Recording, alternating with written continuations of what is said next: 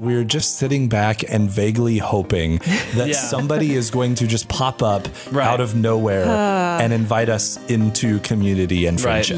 Right? And we're desperately wishing that would happen while literally everyone else is doing the exact same thing. Right. Yeah. But nobody is taking the initiative to actually go get it started because, again, that fear of rejection. Right. Yes. What if nobody shows? Yeah. But I think what you're pointing out is that when you do it, people respond because we all want that.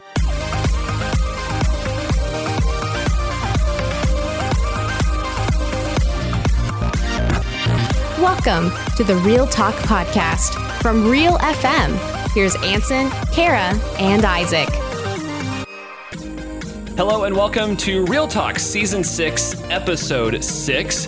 This is the podcast where we get real about all things from current events, culture, and faith. I'm Isaac, joined by Kara. Hello. And Ansen. Hello. What's up, guys? Not much. Good to see your face. Yeah. Good to see your face as well. People's faces. We are socially distancing still. This is a live in-person Zoom call. It's a 3D experience. I know. This is amazing. Smells and all.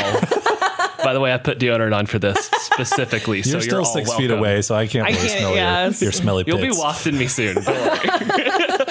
Speaking of being around people, the topic that we're tackling today is defeating loneliness and making friends. And I think that that's something as adults, no one has mastered. It's true. If you do, you can probably write a killer book about it and make $1 billion. That's a really funny point, actually, as I think about that. We spend all this time as adults trying to teach our kids certain things. Yeah. If there's one thing I feel like that kids are really good at, way better than adults, it's making friends. Yeah, for sure. My daughters, I mean, we go anywhere and they've made 3 friends with random strangers and they're all playing together on the playground. Yep. Yeah. By the time we leave, and like, wait, I don't want to leave my brand new best friend I met 5 minutes, Exactly. And I'm standing there as the parent going like, no, stop making friends with strangers. That's weird. You're I'll not have supposed to talk to their parents. You're not supposed to do that, right? Like, it's kind of bizarre. It is. We're going to talk that all out and see where we can land on that. We're also looking at the struggle bus this week. Kara, she's talking about quarantining with your opposite personality type. I think all of us are doing that. So yes, all 3 of us here. Yeah, I'm excited to see what you got going on with that. Me too. I have good vibes this week, and I'm talking about spending more time with my wife and getting a new routine established. And Ansen is going on the record with Joshua Micah, whose song Moving Through Me is being pretty well received by our Real FM homies.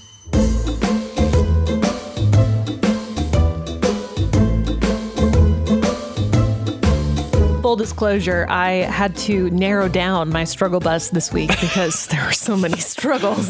So which one am I We could going to rename it to the Struggles Bus if we need to. The Struggle Greyhound. Yeah. The Struggle Jet Plane. It's more accurate for me right now. But this one is a pretty big one. So my husband is the opposite personality type of me, completely all but one, if we're talking Myers-Briggs and nerding out. He's an ESTJ. I am an INFJ, so we do share the J. It's got a J in there. Which helps. But right now, the biggest thing I think we're noticing in quarantine is the introvert-extrovert differences and how we're coping. And it's been a little tricky because let me give you some context. We live in a very tiny little place that's about 660 square feet, 1 bedroom, 1 bathroom. And it's perfect for what we need, honestly. It's been awesome. Thankfully, we have a little patio, so that's kind of like a bonus room when it's warm enough. Yeah. So that's where we're at. And my husband actually got laid off a few weeks ago from his job, and God's really provided for us. And it's actually been, he's needed some time off, so that's been cool. But he's been home a lot, and I've been home at least half days working. Yeah. So we're kind of figuring out this, like, we're in each other's space, and he's done like as many projects as he can, and he's run out of projects now. Yep. And I don't know if your partners are like this, but he does not do well with lots of free time. Yeah. Like, he wants to relax, but can't almost. He's like, I feel worthless if I'm not producing and getting projects done. And I'm like, in some ways, working on something or having something to do is relaxing. Yes, for them. And I'm like, I don't understand this at all. Like, I will sit on the couch all day and watch all the Netflix and read all the books. And he's like, I can't sit still long enough to read this book for a few minutes. He's like, I got to do something. I got to get out. And I'm like, I don't know how to help you because all the ways that I cope with things like this are the opposite of the ways that you cope. Yeah. And literally all of your coping mechanisms have been taken away, which is super rough. But it's not ultimately about, oh, we're fighting because we're together. It's not about that. I just don't know how to help, genuinely. Right, exactly. Because, yeah, of course, I'm there with you, but I'm not enough. Like, for an extrovert, right. Yeah. I'm not enough. And that itself is hard to wrestle with. It is hard. Because Brie and I have been talking about this tons, too, because she's an extreme extrovert. Yes. And for me to wrap my head around how she feels, we've said the way you feel after we do a Christmas day with any of our family is how I feel all the time. And I was like, oh, you just feel exhausted and spent and worn out, because I'm around people all those days. Yeah. And I go home exhausted and ready to just sleep. That's how she is just by default now, because we're supposed to be away from people. And I don't really count as people because you're just around me all the time anyway. You need different people. Well, yeah, I've heard it explained that extroverts, it's not just about people. It's about the amount of stimulation their brain needs to like produce dopamine. Yeah. Like they actually need more stimulation than introverts do. And so people are one form of stimulation, but there are others like going to a new restaurant or just going out and driving around and like exploring the world around them. Right. Experiencing the world around them is how they get energy. And so when you're experiencing the same things over and over and over every day and the same people, like that's draining. Yeah, that's kind of where he's at. And I feel really bad. Obviously, the quarantine thing isn't as hard for me because I am an introvert, but I'm still working and balancing and trying to like find time to be alone and not feel guilty about leaving him alone. And so I am a little bit tired, but also wanting to recognize like, well, you're extra tired right now. I don't know what to do, you guys.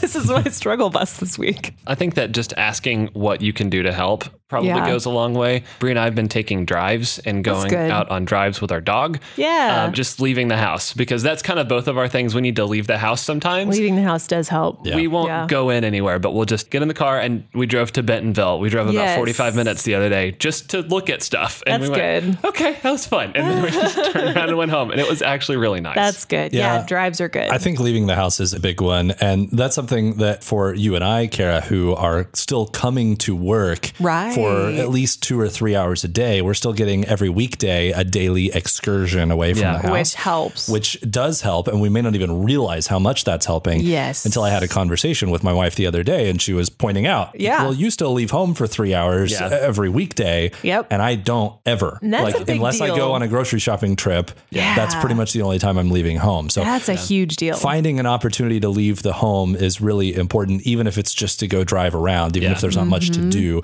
or ride a bike, go for a walk, getting some fresh air, exploring the world around you, I think is something that's really, really key. And it's even harder to recognize when, one, you don't need it as much as your spouse. And on top of that, number two, you may actually still be getting more of it than them also. I know. Yeah, which is rough. I'm like, I'm so sorry, but I'm getting more of this at the moment.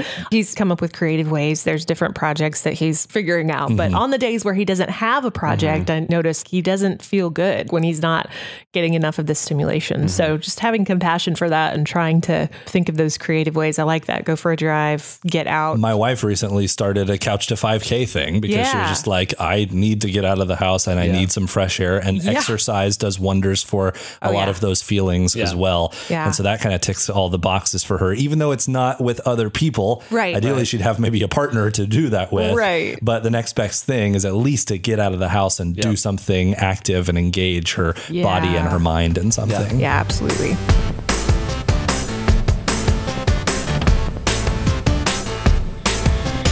It is my turn on Good Vibes this week. A few episodes ago, I had the struggle bus, and my struggle bus for the quarantine and isolation was kind of along the lines of what you mentioned that Cody was kind of going through, Kara, like just trying to figure out a routine of the new normal and sort of sketching out what in the world I am to do with my hands now. Once I'm home more often. That's a good point. I'm now able to work basically completely remote, except for coming in to record things like this every now and then. And initially that was, I thought, going to be super easy and really really fun, happy joy times. And like day 2, I was like, oh, why is this so hard? This was bass. Why am I scared at bass right now? I'm scared. I didn't know why it was so hard for me. And I think it was just the disruption as a whole that was really hard. But now I've kind of gotten into my own routine. It's been it's been several weeks now. I've had that time to sort of arrange the feng shui in my office to where it works well. I've redone my office 3 or 4 times now, trying to figure out how I like it. I wake up, I make my coffee, I take my dog out, and now I have these small rituals that I do every day now. Yes. I get prepped, I do my shows, I do all my work, and I found that I'm actually working better now, getting more things done, being able to just sit and work for these huge time blocks. Yeah. It's been really helpful, and me and my wife have sort of established I know that she needs people time. Yep. She knows that I need alone time. And we sort of have naturally established a rhythm with that. And it has been really refreshing to come out on the other end of the panic and just sort of rest into hopefully a temporary new normal. Yeah. And I think I've finally reached the exhale point. And I know that that's a huge piece of privilege and a blessing to even be saying like, oh, I'm stressed about working from home, like during this huge deal. Sure. But that was a big stress point. And I think that I'm kind of on the other end of that. Okay, now I can do this. I really felt that in the last couple of days, just waking up and knowing, okay, I have this to do. Once that's done, we're okay. And I can hang out with Bree and do all these things. It's just been nice to sort of get there. And I don't know if that's y'all's experience once you finally reach that point of the grieving process, I guess, but I'm at the acceptance phase and I think I'm feeling good. That's good. I think I'm getting better as well. There's little routines like what you said about, okay, you wake up, you do the cup of coffee, you take your dog out. Like there's these little touch points that you create that almost trigger like, okay, now it's time to do the next thing. So I do think that's getting better with time. I think I still am working on the sweet spot, but I'm so glad you found it. That's awesome. I think one of the things that this environment has taught me is the importance of rhythms. Yes. And that we all have rhythms, whether we have created them intentionally or not. Right. But I think this time has really reinforced to me that taking some time to intentionally craft what those rhythms are can be really, really helpful. Yep. It sounds like you've made a lot of progress in that area of like figuring out what your rhythms look like right now. And that's something that, I think in our household, we've found a few of those things as well. And there's a few of them that we're pretty thankful for, actually, that like we can have this rhythm during this time with my wife starting a new job and me kind of being at home to help manage the kids and the household with her while she's transitioning into that. So there's been some things that have been really positive. There's been some hardships as well. But I feel like the biggest takeaway is just realizing, let's try to be a little bit more intentional about figuring out what rhythms work for us and make them work for us as opposed to making us like slaves to them. Right. And that's the thing I kind of want to carry on even as we exit this season at some point, hopefully, and things go back to some semblance of what we might call normal. Like the before times. Right. I'm sure there'll be things that are just going to be different, honestly, from now on. But as things do go back to a little bit more of a normal at some point, I want to carry some of that with me and say, okay, how can I take some of the things I've learned in this time period with these new rhythms I've established and carry those over into the future as well. Yeah, I think to your point, I let so many things sort of dictate my rhythm versus taking a little bit more ownership of it. And I think this sort of forced me to flip that. And it's just been really nice. That's good. Highly recommend.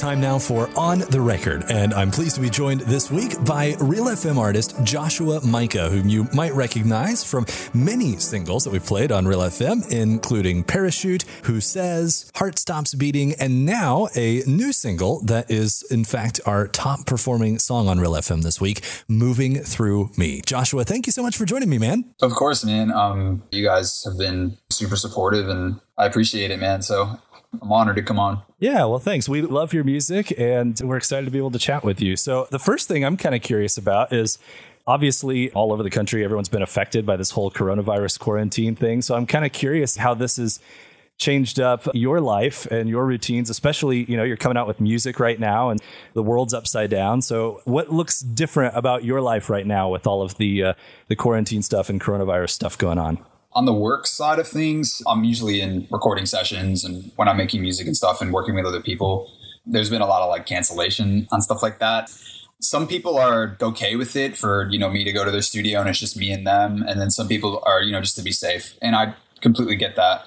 I guess like everybody else, I'm working remotely in my own way. But thankfully, within music, you can send files back and forth when you're working on songs and that kind of thing. So it's doable. It's just different. When this whole thing started, I had just taken a flight. I was in Los Angeles and I flew from LA to Nashville. I got in at like midnight and I woke up the next morning and I was talking to my roommate and I'm like, I wasn't feeling that great, which was weird. And I got totally into my own head and I was like, start psyching yourself out. I hope, but thankfully I was just tired or I hadn't slept a lot. But. Good. Yeah. My wife is a little bit of a hypochondriac. So every time I cough, she's like, you doing okay? You feeling all right? How you doing over there? And I'm like, I'm fine. I just got to clear my throat. I'm good. Right. But you do start wondering about all those little things all of a sudden. It's a crazy new world that we're living in at the moment. Yeah. So, all right, here's a question I'm curious about because I actually saw you tweet this a couple days ago. You asked an incredibly important but dangerous question, and I'm not actually sure that I ever saw you answer it yourself. So I feel like the world needs to know where you stand on this. Pasta or tacos? Okay, well... Or give us some background as to what spurred this great philosophical question. Okay. This happens to me every week, probably once or twice. It'll be like 6 p.m. or 7 p.m. comes around. I'm always like torn between two different things. And like I crave both of them really bad. So this time it was pasta and tacos. And I didn't expect as many people to say what they were going to say. It was like, I don't know how, maybe it's like 150 people or something. Yeah. And like, some people were very passionate about their choice. Yes, like, they were. We had some people, they die by tacos. It's like their culture. So if I was to be like, well, I just ate pasta, I feel like, they'd be like, man, you let me down. But I did end up eating pasta because I already had it in my fridge and I already had it made. And in order to get tacos, I would have had to drive like 15 minutes. And I was like, this is easy. Fair enough. So I'm a massive pasta fan myself. That's like my favorite food. So I'm on team pasta, but are you Italian by any chance? I'm not. No, I just like wish I was, I guess. Anything carbs, man, I'm all over that. So I'm nothing against tacos though, too. Like there's no losing choice there in my view. No, there's really not. Yeah, but I understand that. You take a side, you alienate a bunch of people. You got to be careful with that. Actually, I didn't even think I don't. That wasn't the reason. I mean, I would have. I just think I just forgot or something. I should have though. I think it would have been kind of funny to troll everyone. Take a stand. Like, maybe that's a song in the future or something. I don't know. Yeah. Well, and it's funny too. I talk to our social media manager all the time, and he laughs about the types of posts that really get people going and engagement. They're not always the ones that you would expect. Sometimes you try to say something really deep or profound or start a serious conversation about something and you get crickets, and then you bring up tacos and all of a sudden everyone's going off. So yeah, it's exactly what happened. I was like, man, you hope that like the things that are actually important, people will respond to because it's like helping them. But then you're like pasta or tacos, and then 150 people are like, I want to say something. It's just Twitter, right? That's just how it works, I guess. Man. One of the things that we're talking about later on in the episode is we're tackling the topic of loneliness and the challenge of making friends. And obviously, this is a big deal right now in our current environment with the self-quarantine stuff going on. But honestly, even I think during like normal and sane times, I think a lot of us deal with challenges around loneliness in our culture, the difficulty of making friends as adults. I'm curious, is that something that you've found to be a challenge in your own life, either during this current time or just in general? And if so, like, what do you do to combat that? Yeah, man. It's like, I feel like seasonal for me. So I live in Nashville. My family and my two older brothers, who I'm super close with, live in Connecticut. It's where I'm from. And all of my closest friends that I grew up with I'm still super close with, they live in Connecticut. So that distance alone obviously isn't easy. My brothers, they have kids, like babies and stuff, and they're growing up and I'm not there kind of thing. Mm-hmm. So that's tough. To be honest, I live in Nashville. I've been here for 2 years. I don't have a ton of friends. Mm-hmm. I try to it's probably bad, but I basically try to cover up that feeling with just working and working more. Understand that. It's not saying that's the right thing to do, but it seems to help me kind of get over that kind of like loneliness, I guess, that strikes every once in a while. Yeah. I can imagine like moving to a new city and a new environment and pouring yourself into your work. There are probably seasons where you have to be a little more intentional about trying to find those social opportunities? Absolutely. You do have to be intentional with it. In both parties. If it's a friend or something, it can't just be one-sided. It's never fun to be the friend that's always reaching out. Right. And it's rare to find a friend who's like, hey man, like, let's go get some food or let's go hang out. That's rare and awesome when you find it. So during this quarantine time, is there anybody that you have been able to spend some time with, or are you pretty much on your own then until this thing blows over? So I have a roommate who's also my drummer, so that helps. We're really close. Yeah. It's basically him, and then one of my really good friends who has been working on all my new music, like the stuff that you guys have been playing right now. Mm-hmm. It's one of my really good friends who's a producer. He's a great friend of mine. I'm actually going to go to his house later. So we're just going to like play video games and just, there you go. Not work. Okay. So what video games do you play? I love video games. I always have since I was a kid. I've always been a soccer fan. I'm a huge soccer fan. So I play FIFA. Okay. And there's this like new Call of Duty game that came out. I play as well. And it's also a way that I keep connected with my friends at home because we all play together. Yes. So it's kind of like a two birds with one stone kind of thing. Yeah, that's cool. I love video games too, and totally identify with the social aspect of it, which is kind of interesting, I think, because there's kind of this stigma around video games of, like playing in your parents' basement and the Cheetos Mountain Dew kind of stereotype of like you don't interact with the outside world at all. And gaming has turned into a really social thing for a lot of people. Absolutely. Yeah, it's no different than calling someone and talking on the phone for an hour or 2 hours or however long you play. Just shooting baddies at the same time. Different. Right. So, hey, you mentioned releasing some new music lately. And so I want to kind of go back to a couple of years ago, at least as far as we knew, like here at Real FM and in like Christian radio, you kind of burst on the scene a couple of years ago with singles like Parachute and Who Says doing really well for radio. And I know that at the time you were literally just emailing your songs to stations trying to get them to play it. If you kind of take me back to a few years ago when you were doing that, what was it like to kind of see that hard work pay off with your music getting picked up by some stations? That had to have been encouraging, I would think. Yeah, dude, it was so cool. I think it was 2016 or 17. I was living in Los Angeles. I wasn't calling myself an artist. I was working with a company to make music for like TV and commercials. They call it like sync in the music world. Yeah. It's a great career if you love it. But for me, they'd send me an email and be like, hey, this TV show needs a theme song. Can you make it sound like this? We need it in 4 hours. So I'm like, okay. A lot of times it doesn't even get picked. Right. So it's like, what am I doing? Like, I feel like I have so much more to offer than just being like a robot, just like cranking out these tracks. Serving up whatever you're asked. Yeah. I had this moment when I was in my apartment. I was just like, I moved out here to do this. Like, no, this isn't it. And sometimes when you just come to this moment and you're like, okay, God, what's going on? What do I need to do? I had that moment in 2016. Literally, I was laying on my back on my apartment floor for like 2 hours. And I just had this same song over and over. It was Tremble by Mosaic. Yeah. And I felt a peace. Like God wanted me to make music for him. That was it. Like, that's all I got. It was just like, hey, if you do this, do it for me. And I got you. It was great to feel that peace. And I kind of knew what I had to do at that point, but I was kind of like, man, what does this mean? I didn't have all the answers. I didn't have all the pieces to the puzzle. And I remember like kind of having this like rebellious prayer toward God and being like, all right, well, if you want me to do this, because I had tried the artist thing when I was like 18 years old. It wasn't fun. Like, I didn't have a good experience. And I don't know why. It just wasn't the right time or something. So I was like, all right, God, like if I'm going to do this again, you have to introduce me to the right people, blah, blah, blah, blah. I had my list of things that I needed, Yeah. And dude, no joke.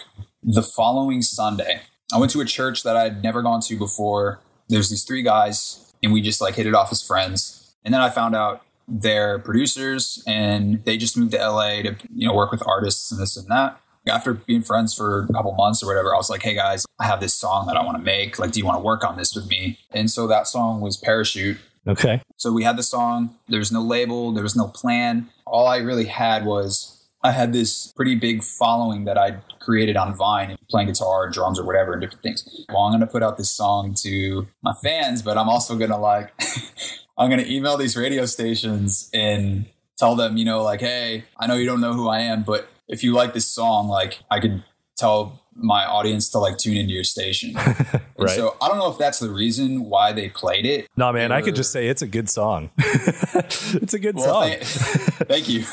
And, I mean, maybe the Vine thing helped. I don't know, but I don't know. I was just trying anything at that point. Yeah, I didn't even know like who was playing it. It's a great song. Who Says was a great follow up as well. And you fast forward a couple of years, and obviously it's been a little while since we've heard some new music from you. It's kind of funny. We were talking to one of our other artists for one of these interviews a few weeks ago, Andy Mineo, actually, and he was saying that one of the crazy things about being a music artist nowadays is that if you don't put music out every few months or something, fans start to think like you died or something, because there's just this expectation that you're constantly churning out new stuff. And that's changed really dramatically in the last decade or so in terms of kind of the expectations people have from musical artists. So what has that been like for you? Obviously, you've gone through kind of a little bit of a quiet period here as far as your fans are concerned. That doesn't mean you weren't doing anything. But what is that kind of like, managing those expectations, but also trying to give yourself some creative space to work in and all of those things? To be honest, man, when Parachute came out, that song was a number one on the CHR chart, I guess. We weren't ready for that. Like, I didn't even have a team. And then thankfully, Josh Lorich, the radio promoter, jumped in with us, with me and my friend Josh and Ben. And he helped us kind of like start to establish something. And then we made Who Says. Lorch was able to get that even bigger, I think, at radio. Everyone started playing it. Dude, it all happened so fast. I didn't have a manager, nothing. We were just figuring it out ourselves. I wasn't even writing at that point because I had to wear my own manager hat and try to figure out everything kind of myself. And then we got tour offers. I did 3 tours. I'd never really toured before on that kind of level. So then it was like production and like stage design and like all that kind of stuff, dude. And so lots to learn. I moved to Nashville. So there's that. It just took some time to get everything in place and just find even the people I wanted to work with. I met one of my really good friends now, Justin. He's just an awesome dude. We're really good friends. And all the new stuff that I've made and that's coming out and moving through me, Watch Me Come to Life, that's been me and Justin. Did I even answer your question? Or yeah. You did. Yeah. It's a fascinating story to kind of hear a little bit behind the scenes of how all that comes together. And tell us a little bit then about what you're working on now. Obviously, you just recently released Moving Through Me, which we're playing on Real FM and which our listeners love. You just released another single that you just mentioned, I think last week it was. So tell us what you've been up to here recently. Well, the good thing now is I have a ton of new music because I have been writing for a long time now. Yeah. And just kind of not reworking my sound, but just developing more in music that I like and just trying to make a better version of myself as an artist. So Moving Through Me came out in January, and then we just put Watch Me Come to Life out, putting a song out next month, the following month, and the following month. So it's just, there's going to be a lot of music. I haven't put much music out at all in a year or two. So I'm excited to put this stuff out, man. I've been sitting on it for a while, and I'm really happy with what's coming out. Well, we're looking forward to hearing it. So specifically, let's talk about Moving Through Me. Tell us a little bit about, if you can, kind of the story behind how that song came together. It's funny. I kind of bring it back. I'll bring it back to the topic of video games. Okay. I love video games and like just kind of fantasy, I guess, anime, all that kind of stuff. Okay. I've always liked my whole life. Adventure, that kind of like topic. And so a lot of what all the new music is in capturing is that. For me, Moving Through Me is about just realizing like you have that power inside of you already. We've been given that power through Christ. And it's already in you. So many times you doubt yourself that you can't do something or whatever, but it's like, it's already inside of you. It's acknowledging that it's there and just believing and having that faith that it's there.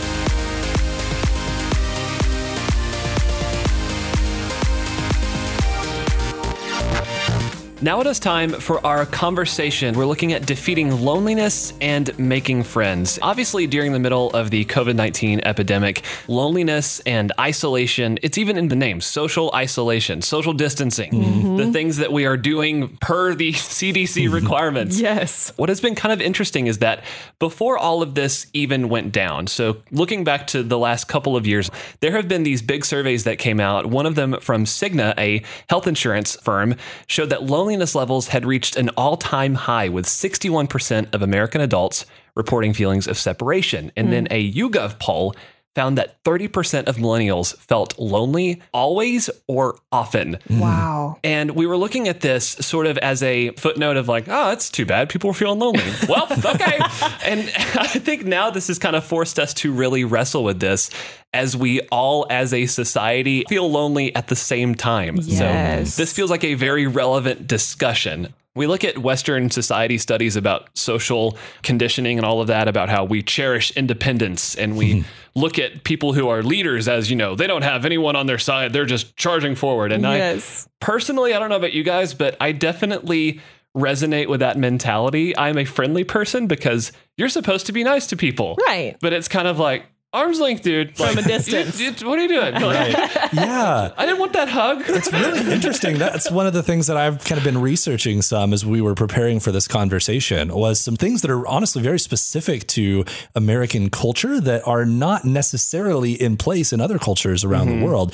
And sometimes, obviously, we're not aware of that because we just know what we know. Yeah. But here in the United States, there have been studies done that show that we are one of the most individualistic cultures in the world. Yeah. And one of the very practical ways that this plays out is our literal social distance from other people. Like, we're actually supposed to keep 6 feet of social distance. And we realized probably pretty quickly that we're not always 6 feet apart. But studies have shown that Americans stand further apart from each other than people generally do in other cultures. Wow. We do keep people literally at an arm's length from us most of the time. We're also much less touch oriented here in the United States. So in other cultures, it might be very common for people to greet people with a kiss, even strangers, right? Yeah. And we are like, that person's a hugger, and that's weird. Right. Much less a kiss, right? Like, that would be like, I don't know, that'd be a social pariah, jailable offense or something, right? That's but even huggers, we're like, huggers are kind of strange. They're kind of out there. And we don't have these same physical displays of affection for each other here in the States. We just don't do non-sexual touch very well compared to a lot of other cultures. Wow. And one other thing that I read that I thought was really interesting about this is how people from individualist cultures describe themselves compared to how those from collectivist cultures describe themselves. So they would do surveys and stuff, right, where they ask people to describe their own like character traits.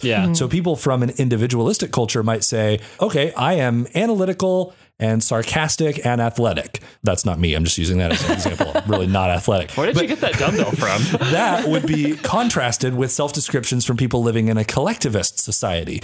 They are much more likely to describe themselves in terms that relate them to their culture or to people around them. Man. So instead of saying, I am X, Y, and Z, they would say, I am a good husband. I am a loyal friend. Wow. I am kind and generous to others. Or like, so the things that they think of about themselves are how they relate to people around them. Right. Whereas the way we think of ourselves really is just very self-focused. And that kind of displays the difference between an individualistic culture and a collectivist culture. And there are pros and cons to both. It's not like everything about our culture is necessarily bad. But I just think one of the byproducts of this highly individualistic culture that we have is that we kind of almost look down on things like relying on others, like depending on people around us or anything like that, because we go, that's a sign of weakness. Oh, 100%. Whereas collectivist cultures would say, no, that's a sign of strength. And I think that's a major contributing factor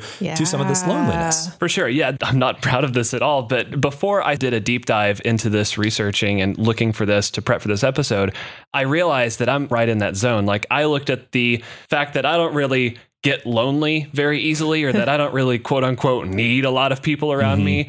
I always viewed that as a good character trait. I was like, well, I'm independent, man. That's a strength, right? Yeah. And I realized I have a completely flawed view about why I need people in my life. Ooh. So we looked at some of these papers talking about how isolation and loneliness have been linked to many physical and mental health problems, including heart disease, diabetes, anxiety, and depression.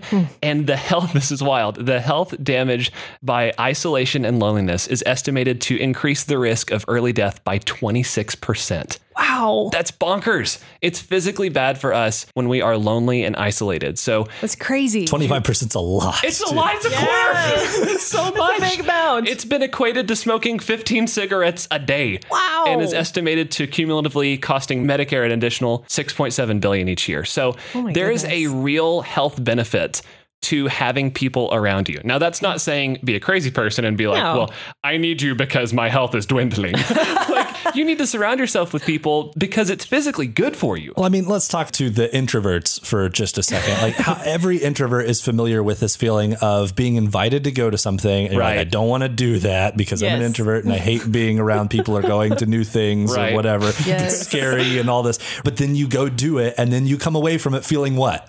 Better. You're happy way better. You did it. You're happy. You're like, wow, I'm really glad I did that. And then you get another invitation. You're like, no, I don't want to do that. Right?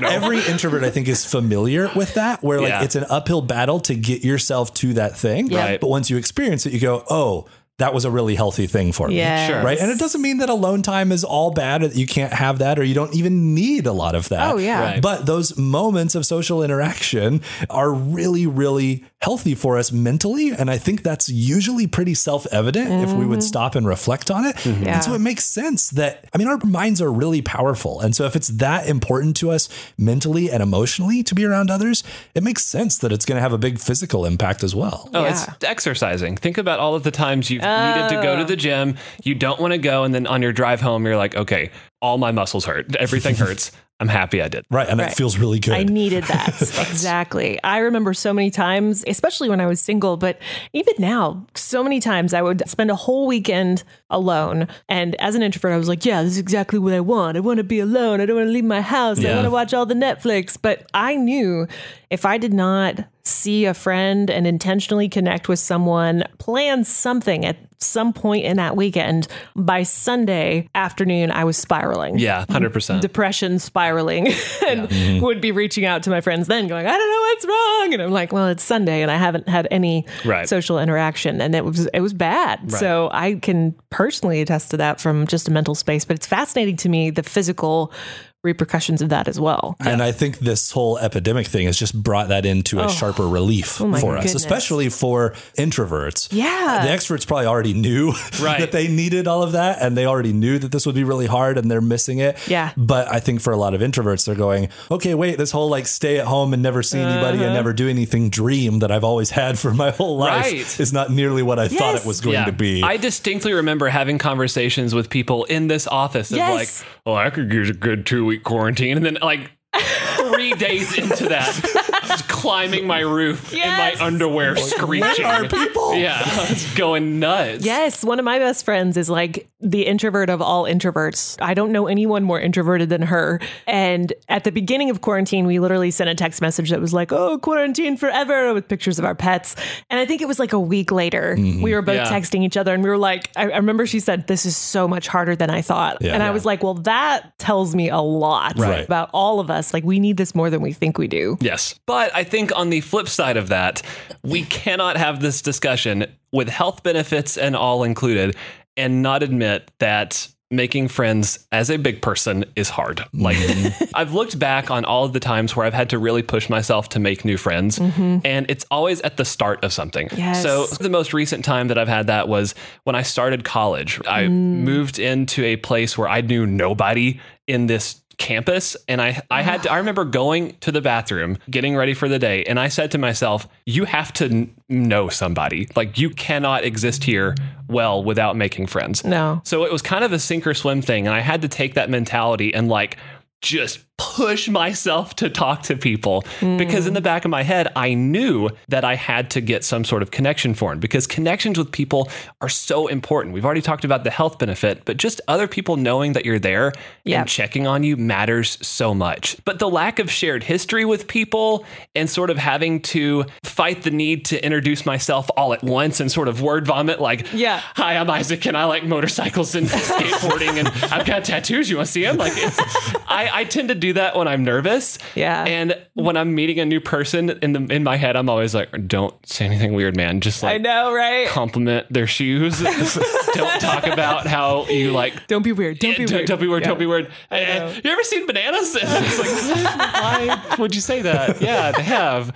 But making friends for me is super hard past the name basis, right? Yeah. Oh, yeah. Getting to the point where they're your friend is hard. That's interesting to me as you bring up college, because I think for for any of us that went to school, you could probably think back to like freshman year and the nightmare that maybe that was for a lot of people of trying to get plugged in and trying to figure out who your real friends were and slot into your social group and all those things. But I think the other thing that happened, at least in my experience with school, was that by the time I did get to the end of it, I felt like, okay, I found my little group of people and we got along pretty well. And then we graduated and they all like spread out to the farthest reaches of the country or whatever. Yes. And then I had to start over and start making friends again outside of school. And what I realized really quickly was, man, I made some really incredibly gratifying and deep friendships in college that have been really, really difficult to replicate since that time. Right. Yeah. Because I was literally living with these people. I lived in a dorm with 8 other dudes and we hung out literally every night and every day. When we're not in class, we were together. Right. Yeah. Right. And so you basically lived with them. And so it accelerated this growth process of friendship. Once I graduated and got married and was living with my wife, and then we would see our friends at church once a week or a few times at work or whatever, these relationships were not progressing as deeply, as quickly as I was used to with my collegiate friendships. Right. And it started to be like, well, what's wrong? Do I just not get along with this person? Do I just not have a connection to them? Because we weren't spending every waking moment together. It just took a lot longer to develop. And so that was kind of a hard thing that I had to figure out, was like, how do I make friendships as an adult? For example, let's just say at church, there's other couples that this couple over here seems like a really nice couple. And I'd love to get to know them. And we chit chat on Sundays, and a few months later, we're still just kind of chit chatting on Sundays, and it hasn't really gone anywhere. Like, how do I take that next step? I think that was something that my wife and I really struggled with coming out of school and trying to figure out, how do we deepen these relationships when we're not like living on campus together? Yeah.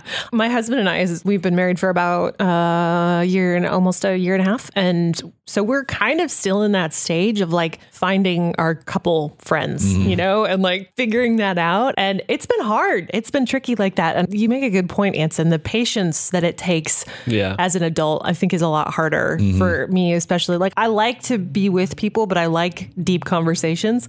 So there's this impatience in me with the time it really does take to get to that point with people. I have to let myself go there and be like, all right, just acknowledge this is going to take some time. Yeah. But I also think maybe part of the difficulty as adults in making friends is that we're trying to sound so grown up and trying to like be all professional and put together and like trying to impress everybody. And I go back to grade school. Like you said, Ansen, who's the best at making friends? Kids. What did you say to people when you were a kid? You know, like, hey, you want to be my friend? And the answer is like, yes. Yep. Yeah. I mean, and I've done that actually a couple of times as an adult. I've just said to someone like, hey, I know this is weird, but I kind of like you. You want to be my friend? And like, what would you say if someone said that to you? You can be like, no. I would always like it accept tickles that. people because they're going like, wait, cool. Someone likes me? So flattering. That's amazing. That's all I've ever wanted to hear in my life is that somebody likes me. Yeah. How much do we love hearing that? And you know why we love hearing that so much? Because we literally never hear it. Right. We never tell each other, hey, I think you're a really awesome person and I really enjoy hanging out with you. Right. Like, Ansen, has someone ever told you that like a shirt looks good on you and you never want to take that shirt off? Yeah. The power of that so kind of thing is incredible. Yeah. And yet so often we don't leverage it, I think, because we think it's going to be weird or I think really what it comes down to is the fear of rejection. Yeah. Like we're afraid of people rejecting us and we're afraid that if we put ourselves out there and we make ourselves vulnerable and say, hey, do you want to be my friend? That someone might just go, no. Yeah. Yeah. But that just doesn't really happen nearly as much as we fantasize about it. You'll figure it out that they're not really jiving with you eventually. Right. And I'm not saying like literally everyone could be your best friend if all you did was ask. But I am saying asking probably would go a long way. More people than you realize. More people are probably lonely than you would think. Yeah. Exactly. I think we just have this assumption that I'm lonely and I can't make enough friends and therefore everyone else must already have a friend. Yeah. And they've already when really everyone's feeling the same way. Yep. And they're waiting for us to put ourselves out there just just as much as we're waiting for them. Yeah. My sort of hack for making friends now, and I don't know if anyone has like a area where they found it's maybe easier to start talking to people, but what I've seen is I am genuinely really interested in all of the weird things that people are interested in. So like the second you bring up your weird geode collection, I'm like, oh dude, yeah, we're going to talk about this all day. Like, I just am fascinated by that stuff. Yeah. So the other day, my sister-in-law was using one of my gift cards that I gave her to go get some coffee beans. And she stopped by in our yard just to say thank you. And she brought her boyfriend with her. And I knew that he was coming over. I was wigging out about it because I'm like, I literally haven't seen another person I don't know in weeks. Yeah. How do you person? I'm going to be a weirdo. I know it. It's that whole thing again. Have you seen bananas? Yeah. Yes. Have you seen a banana? Aren't they weird? Yeah. So we were in the front yard. I literally just said like, dude, so what do you do? Like, I was like, what's kind of the shortcut for like, what are you into? He goes, oh, I've been blacksmithing my own sword lately. And I said, what? What? We ended up talking in our yard for like an hour about it. It was so cool. And I really like this guy now. So that was my quick way of just sort of, let's just cut through all of the gunk here. Yes. What are you about? What's something you like doing? And that's great. 9 times out of 10, someone has like a weird Asian tea set that they love or something that they're just dying to talk about with anyone. So just like ask. That's been my quick way of just shooting the breeze with people. Like, that's a great suggestion. That is a good idea. Yeah, because you're right. I think everybody has those things that they're like really passionate about. Yeah, what's your thing? And when someone shows interest in one of your passions, like that's a huge signal from people that like, okay, this is a cool person. Like they want to actually know about me and what I'm into. By the end of it, I wanted to physically hug him. That's awesome. And I've learned this trick in making friends in the beginning, especially when there's that awkwardness of, I don't know how they feel about me and I don't know what to say. If you can keep throwing the spotlight back on them, it helps. Like it helps with the awkwardness. It helps you genuinely be interested in them, but it also helps you kind of gather yourself and calm down, and it helps establish some good ground there. One other thing that you can do that really helps with this is to figure out, how can I be serving other people? So one way that we can serve them is to ask about their interests and their likes.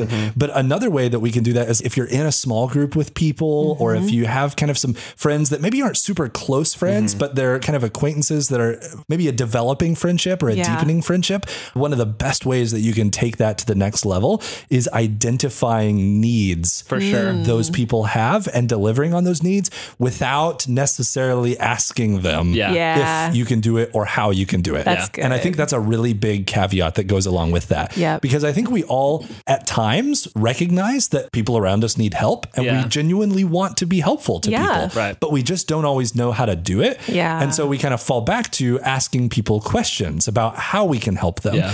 The thing is, because of this individualistic culture that we have, we don't ask. And this whole thing about like relying on other people as weakness, when you go ask someone, hey, I know that, you know, you and your wife are kind of walking through this right now, or you just had a new baby or whatever. Like, how can I help you guys? 9 times out of 10, what you're going to hear back is, oh, you know, we're okay. We're doing good. You know, we're hanging in there, but thanks though. That's really nice of you to ask. And like, that's just what people say because that's the polite thing to say. Right. Yeah. But what if instead we could just spend just a tiny bit more time? It does take a little bit more work, but probably not as much as you might think to actually think through, okay, if this person was really going to answer me honestly, what would they say? Right. If I have this couple in my group that just had a new baby and I want to know how I can be helpful to them, and I were to ask them and they were to answer me honestly, what might they say? Or if you really can't figure it out because you haven't been in their shoes, go find someone else that you do know really well that has been there and say, hey, you've been a new parent. If someone could have done something for you when you were a new parent, what would have been like the most helpful thing that someone could have done? That's good. Right? And they'll be like, bring me a meal or whatever. So you're like, great. Okay.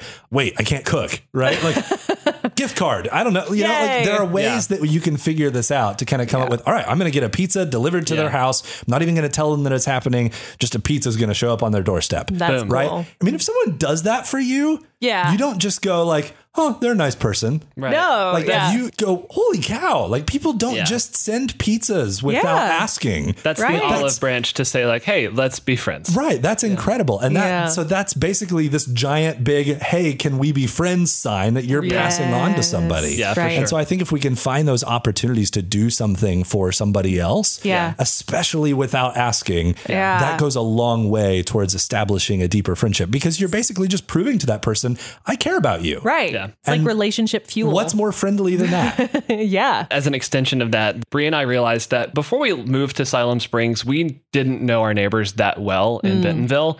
And we kind of regretted that, because as we were moving out, I'd had these front yard conversations with people of like, oh, yep, I've got the big U-Haul, I'm moving. And I realized that, dude, I had some cool neighbors. Like this guy was rebuilding a car in his garage, and we looked at it for a minute while I was waiting on another truck to come around. And I just regretted in that moment, like I could have been hanging out with this guy this entire time. So I made it a point mentally to sort of try to get to know my neighbors in Siloam Springs. And I had been terrible at it right up until all of us got plopped into our homes.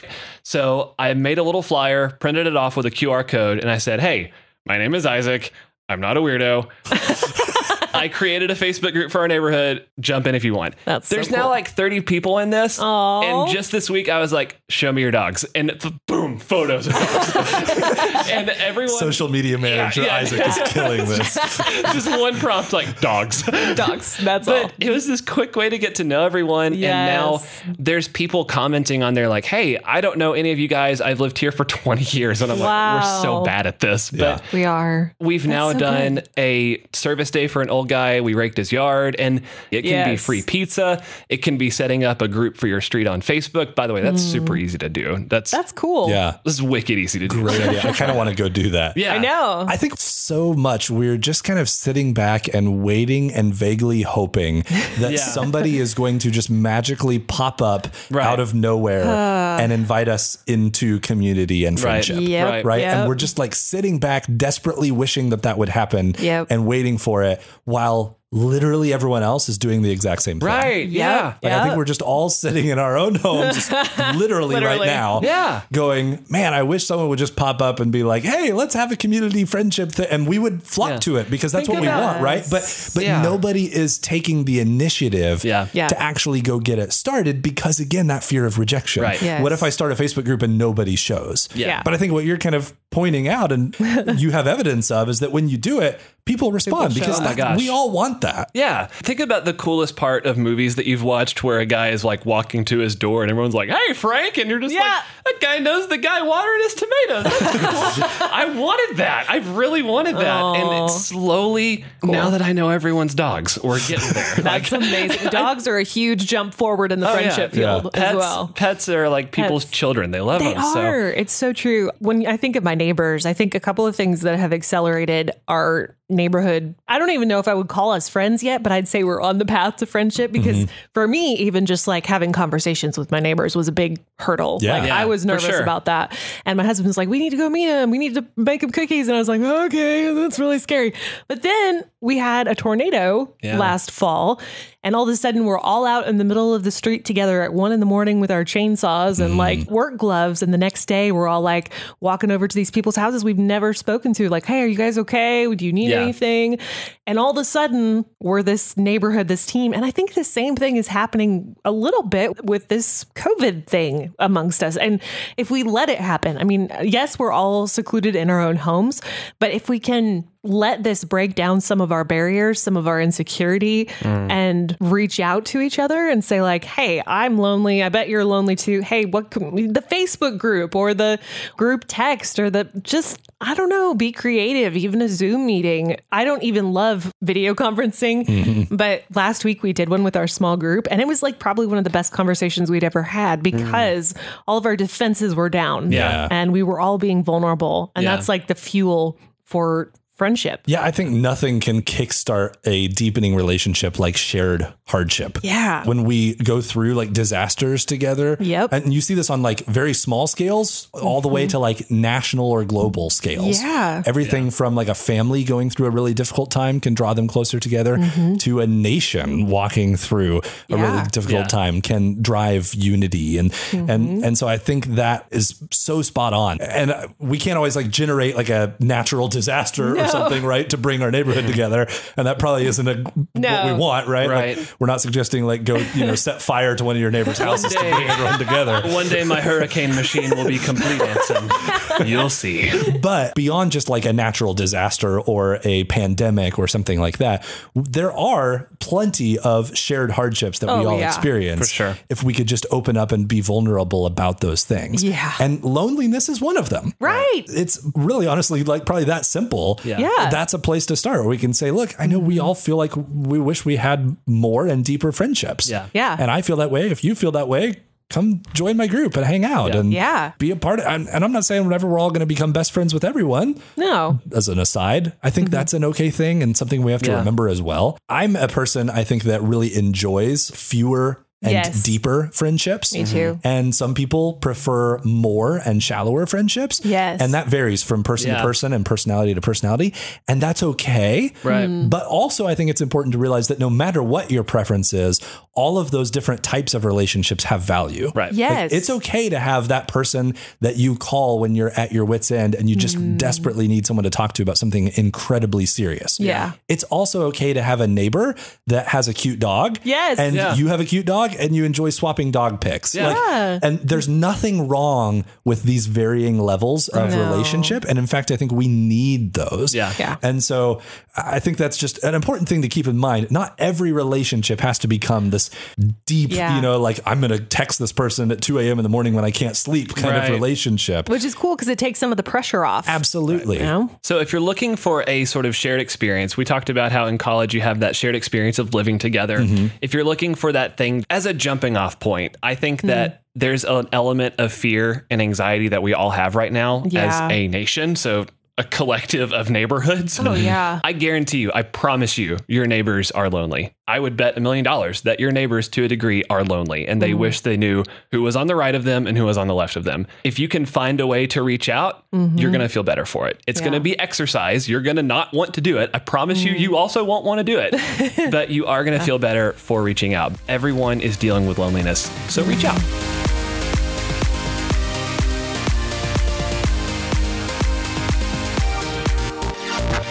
All right, episode 6. Boys, guys, we just solved loneliness. We're killing it this year. Man, look at that. I love how the conclusion at the end of every podcast is, hey, we just solved X. Did it. We have a score chart up here of things we fixed. I don't know why the world didn't hire us earlier. Dummies. Really, though, loneliness is a problem that everyone across every background is dealing with right now. Yes. It's hard to take the initiative, but you're going to be happy that you did it.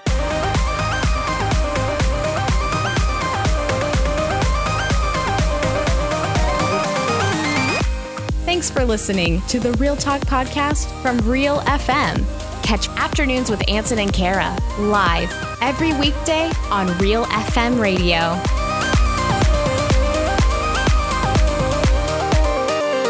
The views and opinions expressed in this podcast do not necessarily represent or reflect the views of John Brown University, KLRC Radio, or Real FM. Just walk up and say, hey, did you see the game?